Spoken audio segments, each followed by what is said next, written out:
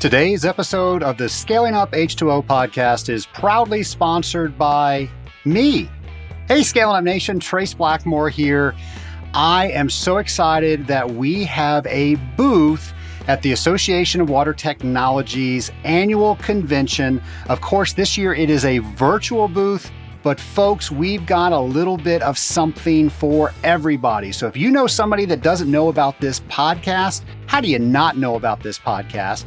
But if you do, send them over to our booth. We're going to have some information for them so they can subscribe to the podcast and have dozens of reasons why they need to subscribe to the podcast. If you are a member of the Scaling Up Nation, and that is you because you're listening to this, we are going to have some information for you so you can get a little bit more out of being a member. We're also going to have lots of information about the Rising Tide Mastermind. I know I talk a lot about that on the show. You're going to learn more about the Rising Tide Mastermind, so stop by for that. And if you have a product or service that you think will work well with the Scaling Up H2O podcast, we've got some information for you about that as well. So please stop by and see us at the Association of Water Technology's virtual exhibit hall. We've got something for everybody.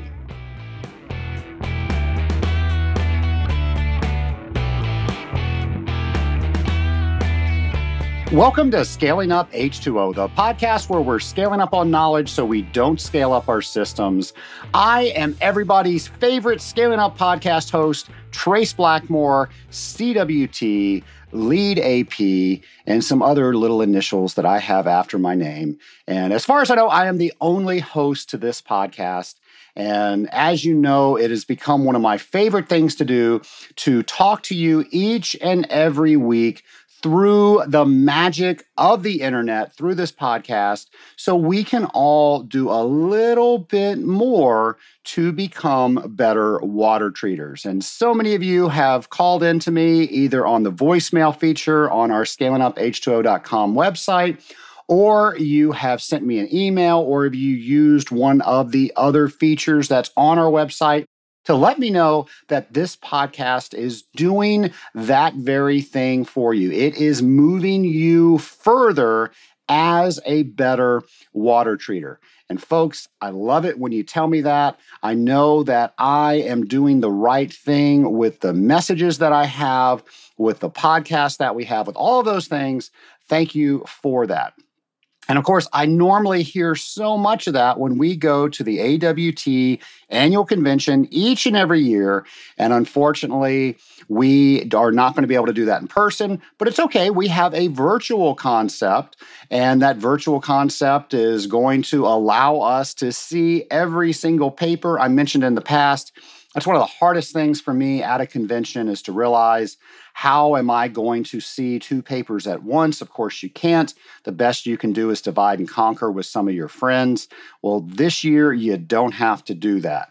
I will say a lot of the feedback that I've been getting is people are going to be missing the networking fashion. And folks, there's going to be some networking within the platform that AWT chose. But the fine people here on the Scaling Up H2O team, they have come up with a solution, and it is a live event right after each and every day of the convention. You want to get involved with that, and you are personally invited from yours truly, Trace Blackmore. In fact, tell a friend. You can invite them. We can host as many people as show up. Go to scalinguph2o.com/hang, and we are going to be hanging out at the end of every day of the AWT convention. There's going to be networking opportunities. There's going to be opportunities for you to ask questions about papers you saw. There's going to be opportunities about how you are going to shift next year into high gear. All of these things at scalinguph2o.com/hang. And it, of course, is totally free. So again, that's going to be each and every day. As soon as the convention concludes, we can log on to that. And then the following week is Industrial Water Week. And we celebrate this each and every year. Every single day, we are going to be celebrating another part of industrial water treatment. Monday, we'll do pre-treatment. Tuesday, boilers. Wednesday, cooling. Thursday, wastewater. And Friday, we'll wrap it up in careers. We've got a whole bunch of activities in store for you. We are going to be hashtagging IWW20, all your pictures, all the things you're doing, all the activities that you are completing from this podcast. You're going to hashtag there so we can all share in the excitement. And folks, we're just going to have fun. We're going to have fun at this year's AWT convention. We're going to have fun on the after hours hang, and we're going to have fun the entire week after for Industrial Water Week. Well, this week is a Pinks and Blues episode. And for those of you that have not listened before and you're wondering what the heck is a pink and blue, well, that's what people that have been in the industry for an extremely long time call running their test. And somehow or another, I kind of adopted that phrase that when I'm doing a show that's just between you and me, I may be answering your questions. I've called it Pinks and Blues. So today's Pinks and Blues episode is going to be primarily, why do your pinks turn pink? Why do your blues turn blue? What happens if the pinks don't turn pink or the blues don't turn blue? And all the things that can happen in between. Today, we're going to be talking about some of the most common tests that you are running, and we're just going to try to get to understand those tests a little bit better. Now, a lot of these questions have come in from the Scaling Up mailbag, where people have written in to say that they had an issue with something or another with one of those tests. And with that, we are going to use those questions to make an entire show so you have a better understanding about your test kit. And folks, I have to be the one to tell you this. Knowing a procedure by itself does not mean you truly understand the test that you are running. Now, if you're just starting out in this industry, there is nothing wrong with getting to the point where you memorize all of your tests. And folks, if you are looking at cards and instructions to run your test, you don't know your test well enough. As a professional water treater, you need to know the procedures of your test. So if you're still working on that, use the rest of this episode as motivation to where you need to be. However, if you've been in this industry for several years and you're still using your procedures, or you don't know why your tests work, you don't know the most common interferes with your tests, you don't know the most common mistakes, please use this as an opportunity for you to learn your tests better. So here are some basics that you need to know for each and every test. You need to know what the test procedures are. You need to know why they work. What is the reaction that's taking place when you add reagent A to reagent B to reagent C? And if you know that, and you know a little bit of chemistry, you can anticipate what the interferers are going to be. Now, if you don't know chemistry, that is no excuse not to know that information. Talk to somebody who does. Learn the most about your tests that you can, because again, your tests are your best tool for you to know what's going on right there inside your system, so you can use all of your knowledge as an industrial water treater to make the changes that need to happen. Now, as far as procedures, don't just know one way to run a test.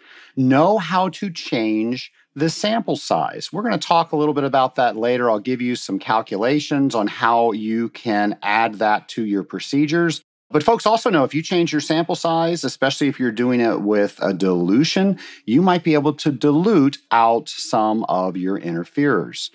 Know which species your test is going to give you its result in. For example, maybe you're running a halogen test and you're looking for chlorine, or the test is looking for chlorine, and now you need to convert that into bromine. Do you know how to do that? Folks, that's pretty simple. It's just a multiplier based on the atomic weight of one species to another. You just have to multiply that through. We're going to talk a little bit about that on this show. Above all else, make sure you have clean testware. I can't tell you how many people I've worked with out in the field where they have hired me for my consulting services. And one of the first things I see is a dirty test kit. They have not cleaned their glassware, their plasticware. And I know a lot of us are using plastic in our test kit because we might have food plants, we can't take glass in.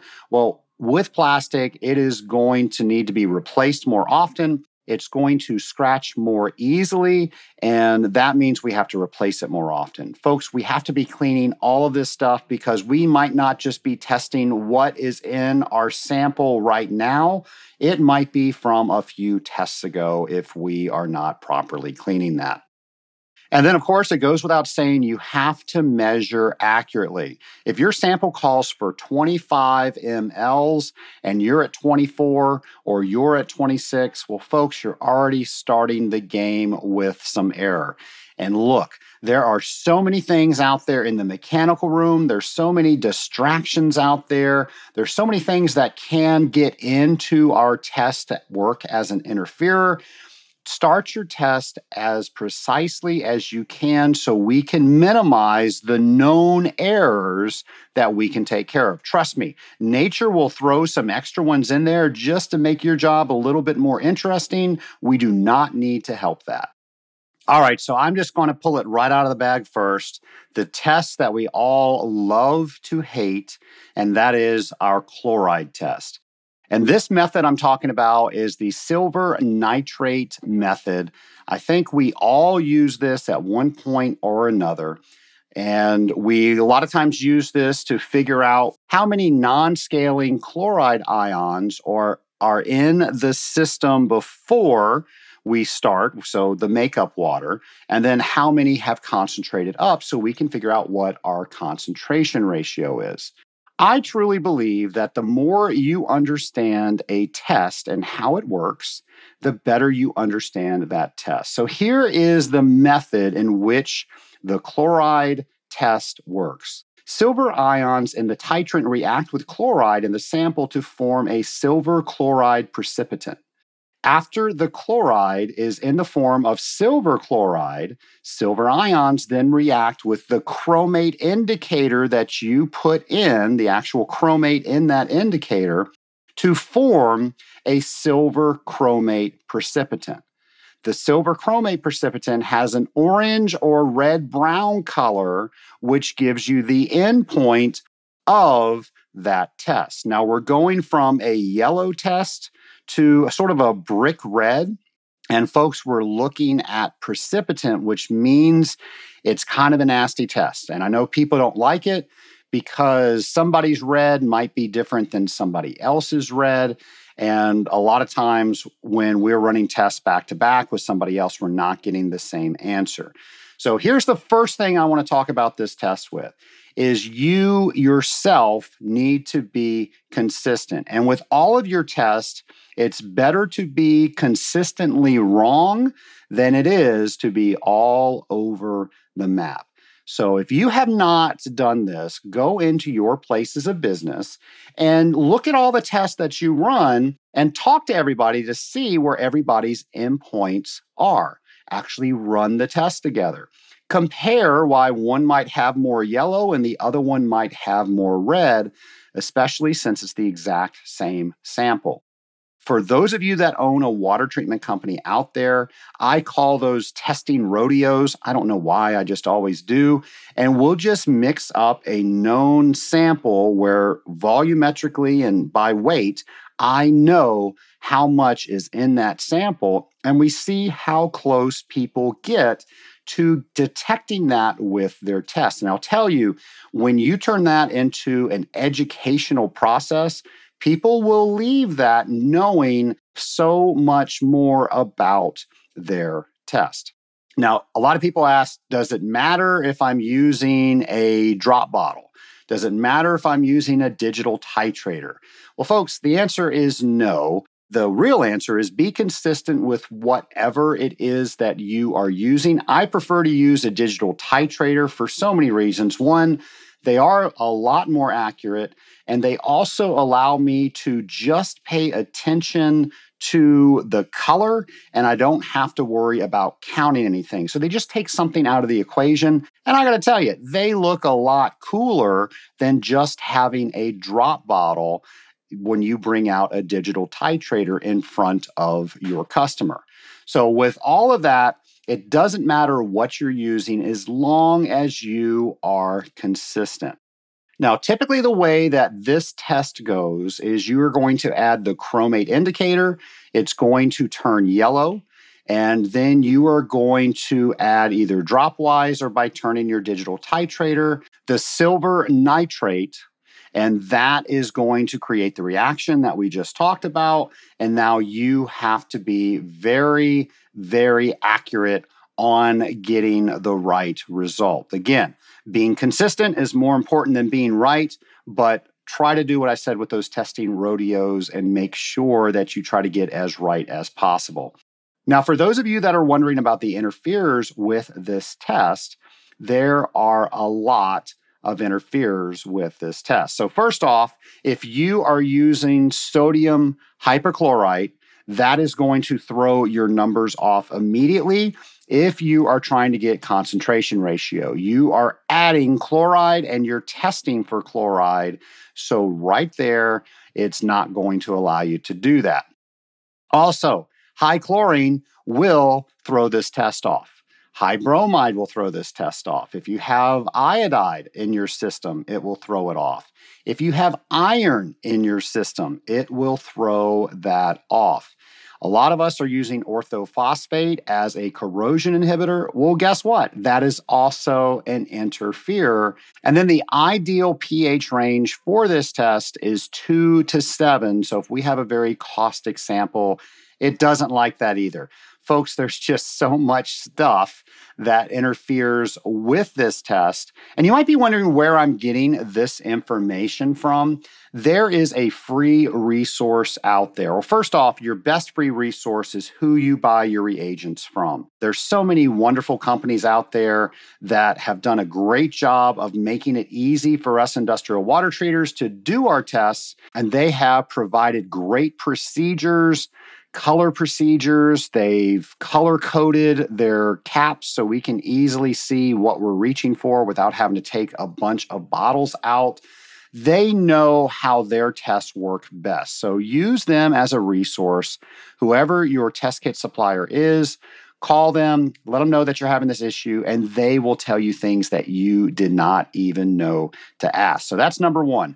The other thing is the Hach Water Analysis Handbook. Now, the procedures might be a little bit different from the procedures that you are using in your specific test, but the methods all come from the same standard. And what Hach has done is they have put their procedure on there. They put ways to dilute it. They have put the most common interferers with there. If there are different species that you need to multiply to, for example, with the chloride test, if you have not listened to episode 116, that was another Pinks and Blues episode, and that was when Eric Russo called in and wanted to specifically know how he could find a system volume, and I did a whole show on system volume. Well, if you are adding sodium chloride to find a system volume and you use a chloride test, you're not testing for the entire substance that you put into the system to find out what the volume is. And of course, if you're wondering what that procedure is, you can go to episode 116. I explain all about that.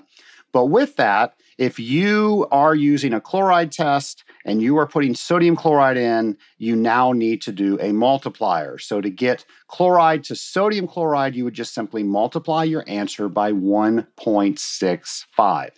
Real simple. Then you can run the calculation that I talk about in episode 116. If you're ever in doubt of any of that, you can go to the Hach Water Analysis Handbook to find out about that test.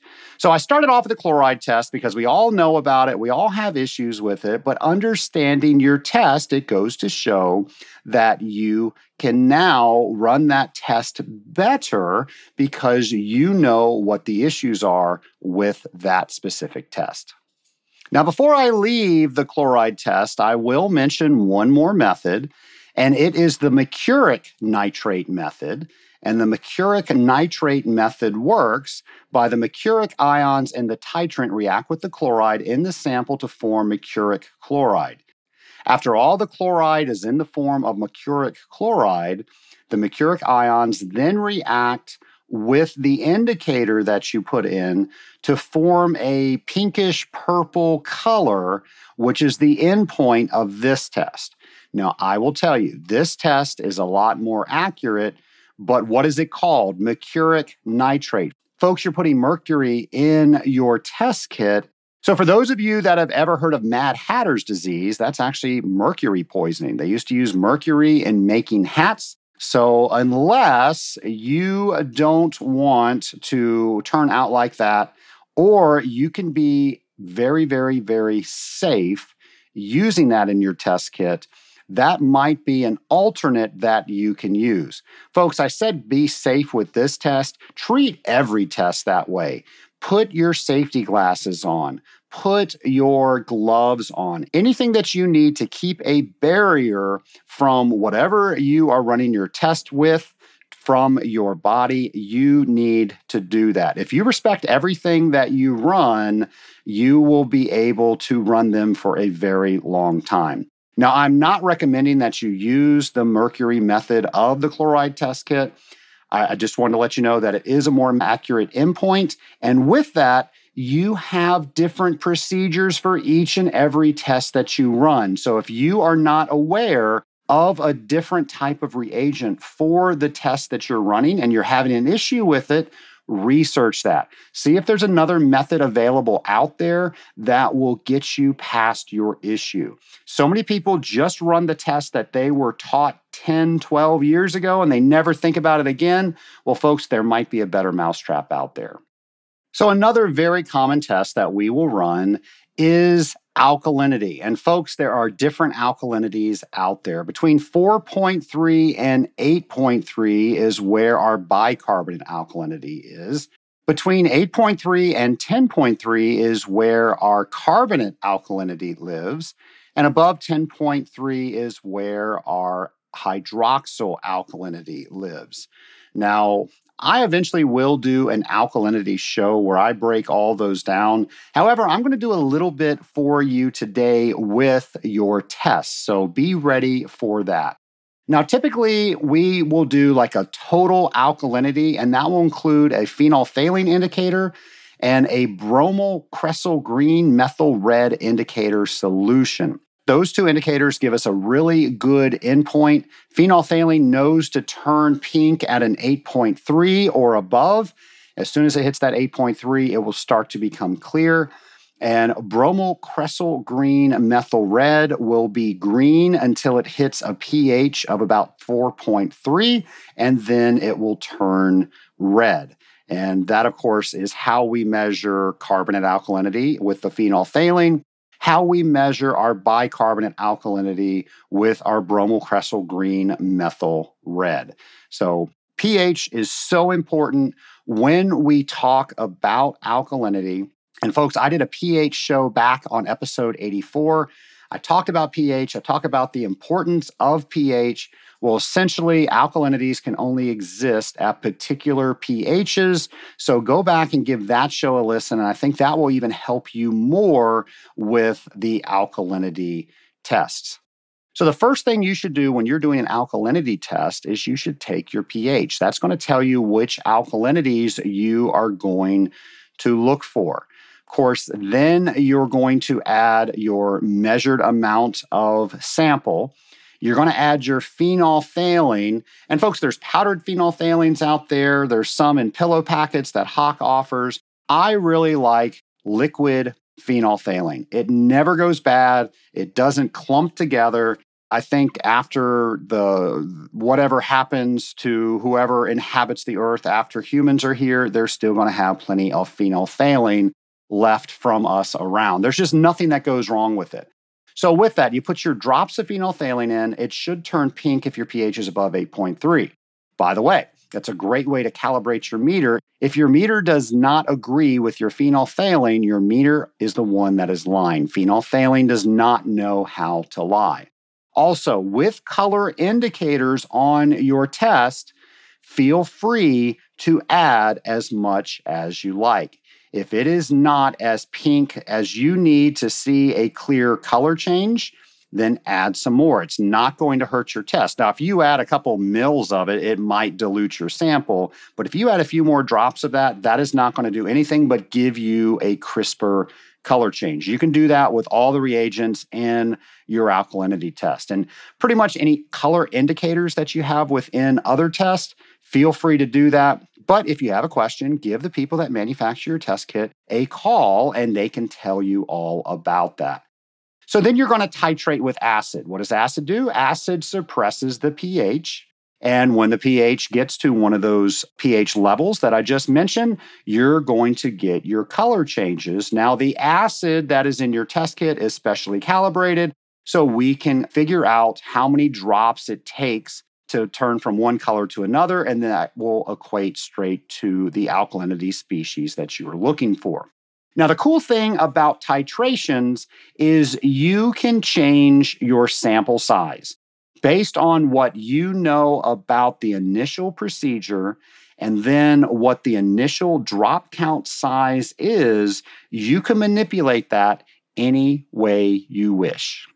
All right, so in order to manipulate your titration sample size, you need to know 4 things.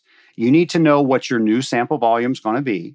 You need to know what your original sample volume is, so what is actually in the procedure, what the standard drop count from that original procedure was, and then you're going to solve to figure out what your new drop count in that new sample size is going to be. So the first thing you're going to do is you're going to take the standard drop count per drop and you're going to divide that by 2 numbers. The first one is the new volume size divided by the original volume size. So once you do that, you will find out what the actual new drop count is for that new sample size. Folks, that is great with the chloride test because you can do that to get some of those interferes out that we just talked about. But with the alkalinity test, you can get as close as you need to, depending on what you were trying to figure out. And you don't have to order another test. You can actually calibrate your specific titrant test for whatever size is most appropriate for you. Now, a great example of that is the nitrite test. Nitrite, I think, is 1 drop equals 50. Well, is that enough for you to be accurate? And most people say, hey, that's plenty accurate for me, so you don't need to do this. But maybe you want to turn that sample size a little bit bigger and bring down the effect that the titrant has on that larger sample size. So now you can be a little bit more accurate. So if it's a 5 mil original sample size and the drop count was 50 per drop, if you brought that up to a 10 mil sample, that's going to mean that you now reduce the power that that titrant has over that larger volume. And now the drop count size is going to be 25 parts per million. So just know that you can manipulate your test all day long. You don't have to have a special test kit for that. So here's something that people always ask me about when they're getting ready to take their certified water technologist examination. And what it is, it's alkalinity relationships. Folks, if you understand alkalinity, you will understand how your products are able to work, because certain inhibitors will not work without the existence of particular alkalinities. That is another show, but I know people that I've consulted with and I say, you have the wrong product here, and they're saying, how on earth do you know that? Well, it's simple. It's because I understand alkalinity relationships. Well, today I'm going to talk about alkalinity relationships when it comes to understanding your alkalinity tests. So let's just say your P alkalinity, the results you got from your phenolphthalein is 0.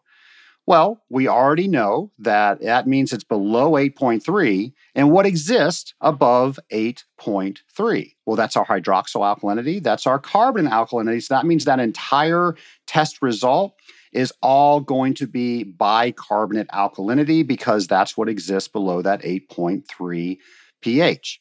So that's an alkalinity relationship.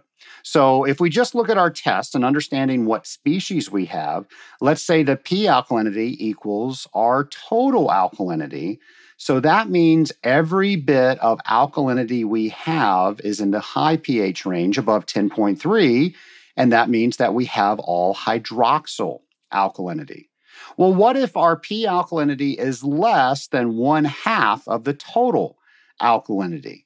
Well, that means we have no hydroxyl alkalinity. Our carbon alkalinity is 2 times whatever our P value is.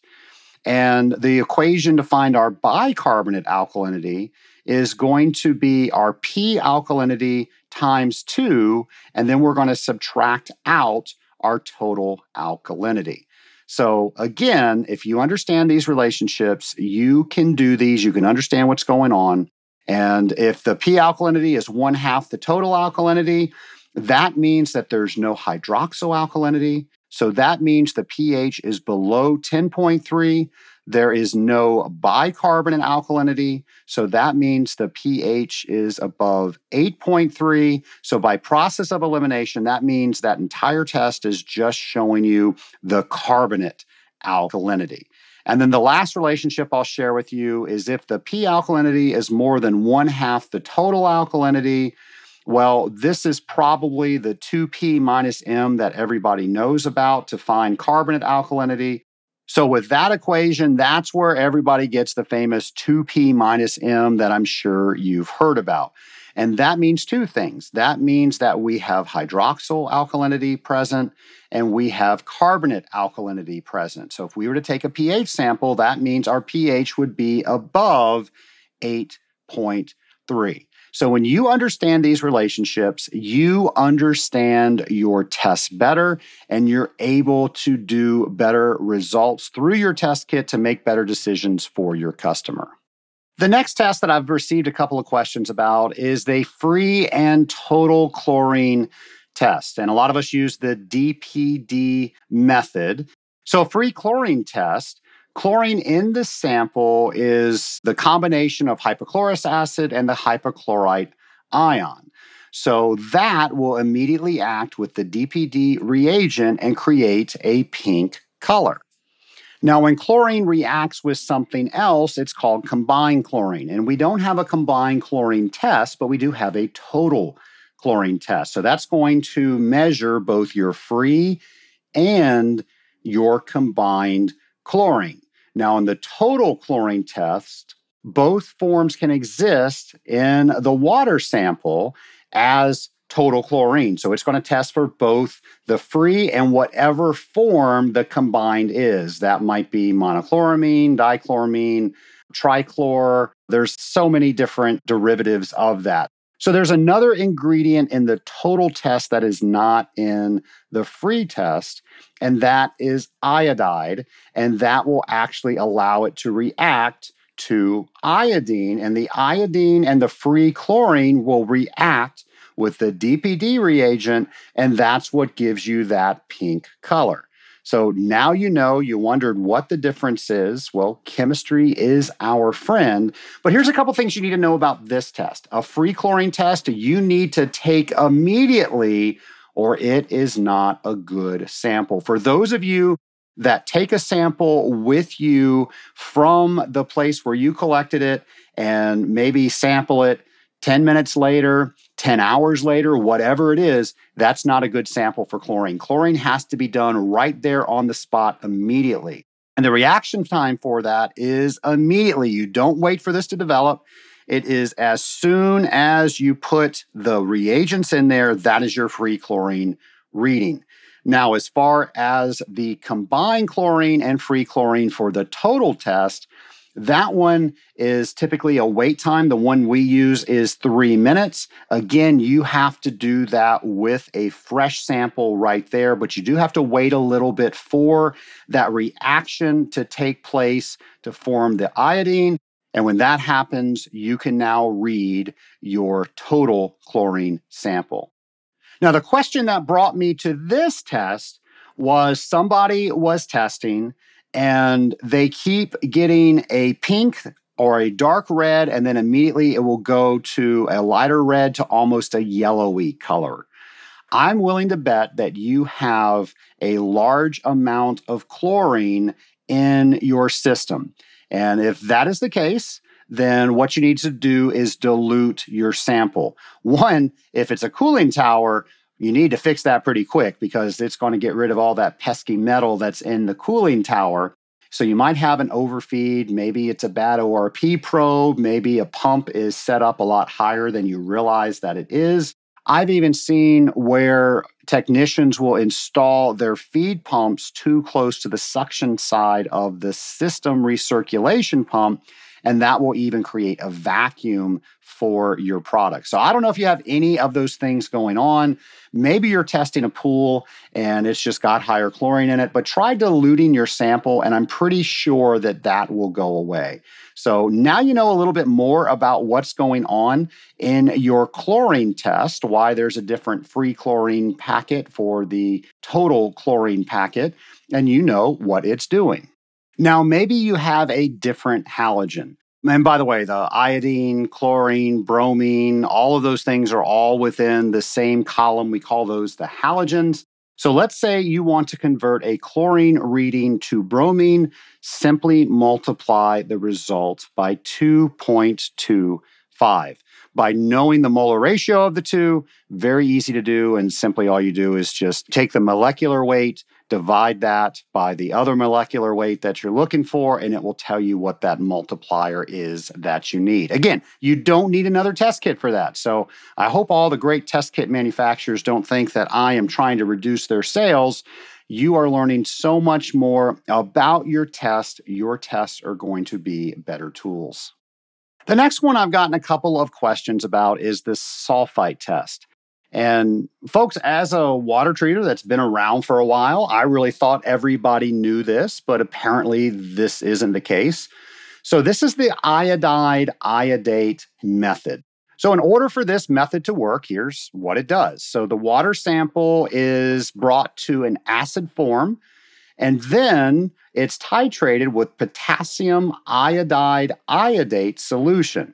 So the acid releases free iodine, and that reduces to a colorless iodide by the sulfite in the sample. And when all the sulfite is gone, the iodine will react with the starch, giving you that dark blue color. I'm pretty sure in school, or your kids in school have done some sort of iodine starch test. And they can figure out if starch is in something based on if it turns a blue-black color. Folks, that is this test. That is all that is.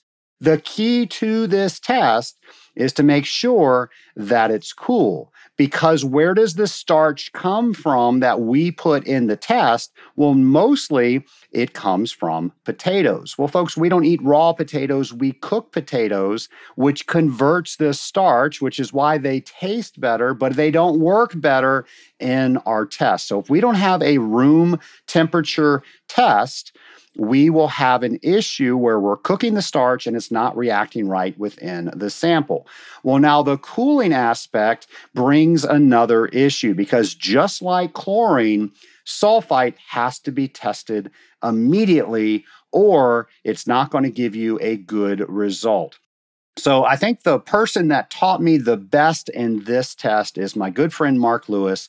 He has a special sulfite bottle that he keeps in his possession when he goes to test for boilers, and he will allow the sample to run over so it is as full as it possibly can be. There's no airspace in it. That's the key because the sulfite will go after the oxygen within the air.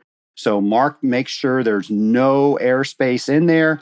And then he has a special cup that goes around them, and he'll either pack that with ice or allow water to run over it, and that gets us a nice, cool sample. Of course, if we don't have a sample cooler, Folks, convince your customer that they need a sample cooler for their boiler. That boiler water is hot and we can get burned. They can get burned. Somebody can get burned. It is a potential liability. Quote them a sample cooler and you will not have to do this procedure. You can test it immediately. So there you go. Not only do you know how to use your sulfite test better, you now know how to use it to sell your next piece of equipment. The next tests we're going to talk about are your phosphates. And folks, I want to be honest, we are not going to do justice all the phosphates that we have to talk about. I think this is an entire episode in itself. In fact, I did a phosphate episode 46. That's where I actually interviewed people about the SteriPen that we use to convert organic phosphate into an inorganic phosphate. So I'm going to encourage you to go back to episode 46 to pick up the pieces that we just do not have time to talk about. So as far as the phosphate test method, I think it's important for us to realize there's only one phosphate test, and it's the orthophosphate test. That means that all the other forms of phosphate need to be converted into the ortho form. Now, as I mentioned, we have organic, we have inorganic phosphates, and in the inorganic form, we typically have the polyphosphates, we have the orthophosphates. So even when it's in the organic form, we have to reduce it down to its ortho state. Now, there are procedures for all of that depending on what you are trying to do. But the point I'm trying to make is you now have choices that you can make with phosphate. There are two different orthophosphate tests that most likely you are using one or the other. There's the ascorbic acid, which I believe Hach calls phosphor 3. And this is a method that I think is more widely accepted, but it's got a very low range. I think it's 0 to 3. Now, most of us run our phosphates a little bit higher than that. And with that, I recommend the molybdenovanadate method. And the molybdenovanadate method goes up to, I believe, about 40. So just keep in mind that phosphate doesn't mean phosphate. You need to know which species of phosphate it is. You need to know that all of the different species of phosphate that you are looking for have to be converted down into the orthophosphate form. You've got a couple of different options to choose from.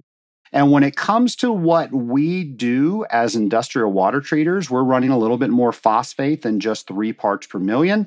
So if we use the ascorbic acid method, that means we have to do a dilution. Well, folks, I don't know about you, but a dilution is just another term for me that we're going to mess up the sample. We could add either too much or too less of whatever material as we're diluting, and that's going to cause an issue.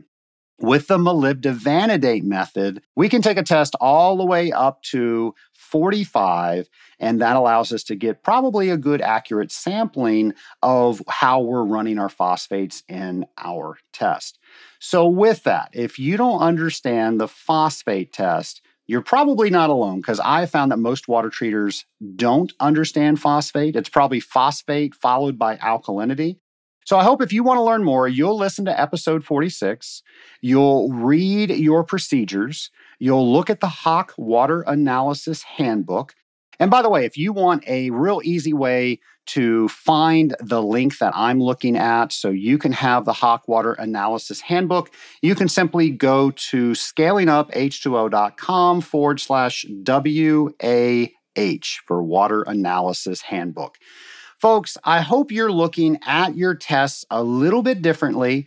I hope you, without a doubt, are now thinking my tests are a tool for me to make my decisions on, not completing my test is how I complete my service. It just allows you a glimpse inside the system so you can make better information. Know your procedures, know what your tests are doing, know why they work, know what some of the interferers are, and know how to dilute out some of those interferers. When you understand your tests, you will make better decisions decisions for your programs. And folks, that to me is elevating the bar of being an industrial water treater. Well, folks, again, I want to thank you for your questions to Scaling Up H2O. Once again, you can get your questions to me by going to our website, scalinguph2o.com, and there will be a pop-up on the right-hand side. You can record your voice. You can do that on your computer microphone. You can do that on your phone. Those have great microphones, and I might even air your voice asking the question. Or maybe you don't want to do that. You can go to our show ideas page and you can type out exactly what your question is.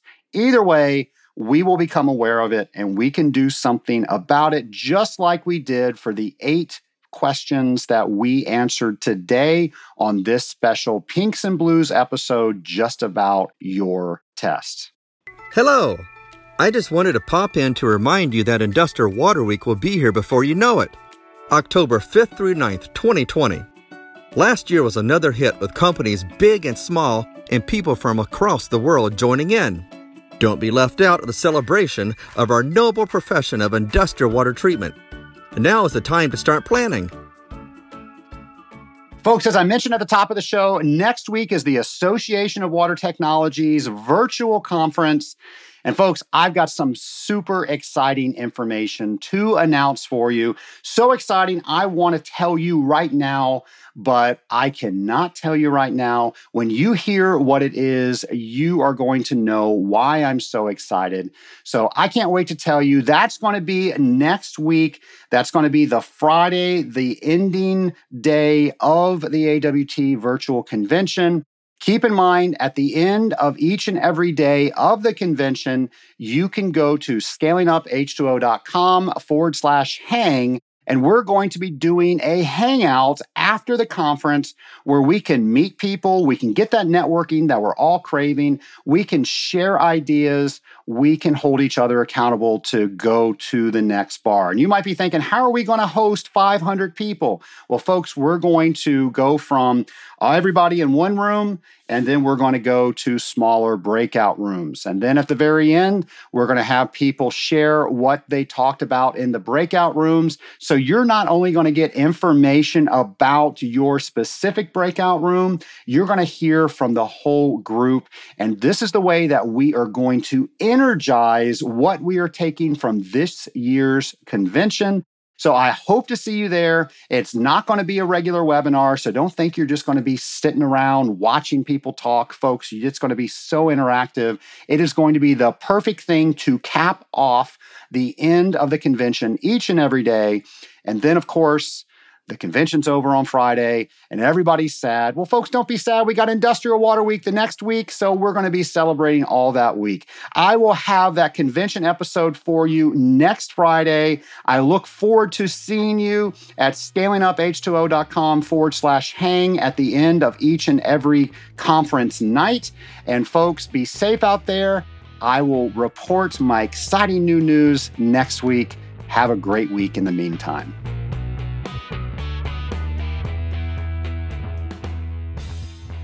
Scaling Up Nation, on episode 136, I invited 4 members of the Rising Tide Mastermind to tell the Scaling Up Nation a little bit about being a member of the Rising Tide Mastermind. I asked Connor Parrish to explain what our weekly meeting looks like, and here's what he said. Every week we are able to meet, and I think it's great that we do it weekly because it keeps us accountable. But every week we meet for an hour, and it's very structured that hour. We come in and we check in to see, is there anything that we need to follow up on or report to the group from an accountability standpoint that we said we would get done by a certain date. And the nice thing is we record that and then follow up each week to make sure everyone is achieving what they were supposed to do. If we had reading, one of the things that's nice about this is we have assigned reading for books that it's not too cumbersome if you don't like to read, but I think there's a lot of value and the pace is great. So we will discuss any key points from the reading there at the beginning and kind of work on some general, housekeeping. And then from there, we really start to dive in to what we call being in the middle, which is where one of the members of the group each week comes with a problem that they want to present. So this starts by that member describing the problem to the group and then indicating, what is the goal that they want to accomplish from, the discussion that's about to ensue. So from there, everyone will then spend maybe 20 minutes or so asking clarifying questions in which everyone is doing exactly that, asking questions, and the person in the middle then responds. There's no back and forth dialogue at this point. It's just clarifications. And then from there, once we feel as a group that the problem is understood and all the questions are answered, we move forward to providing recommendations. Each member of the group then, gives some insight and some feedback based on what they heard to the person in the middle, who finally then kind of compiles all of that advice and says, okay, this is what I'm taking away from the advice of the group, and here's what you can expect from me as far as tackling the problem and hopefully resolving it within the next couple weeks, depending on the scale of the problem. Well, Nation, there's the secret sauce. That is the format of our meeting, and it's all about getting where we're going faster. But it's also about making sure we're starting out in the right direction. When was the last time you asked yourself what was important to you? And are you doing the things that are going to make those important things happen? Those are the things that we're discussing in the Rising Tide Mastermind. And can you imagine how much more successful you would be if you had a boardroom of people helping you with your issues, letting you know what your blind spots are, and holding you accountable to get the things done you said were important to you. Go to scalinguph2o.com/mastermind to see if the Rising Tide Mastermind is right for you. And if it's not, it's okay, but please find a group that is right for you. We are not built to do life alone.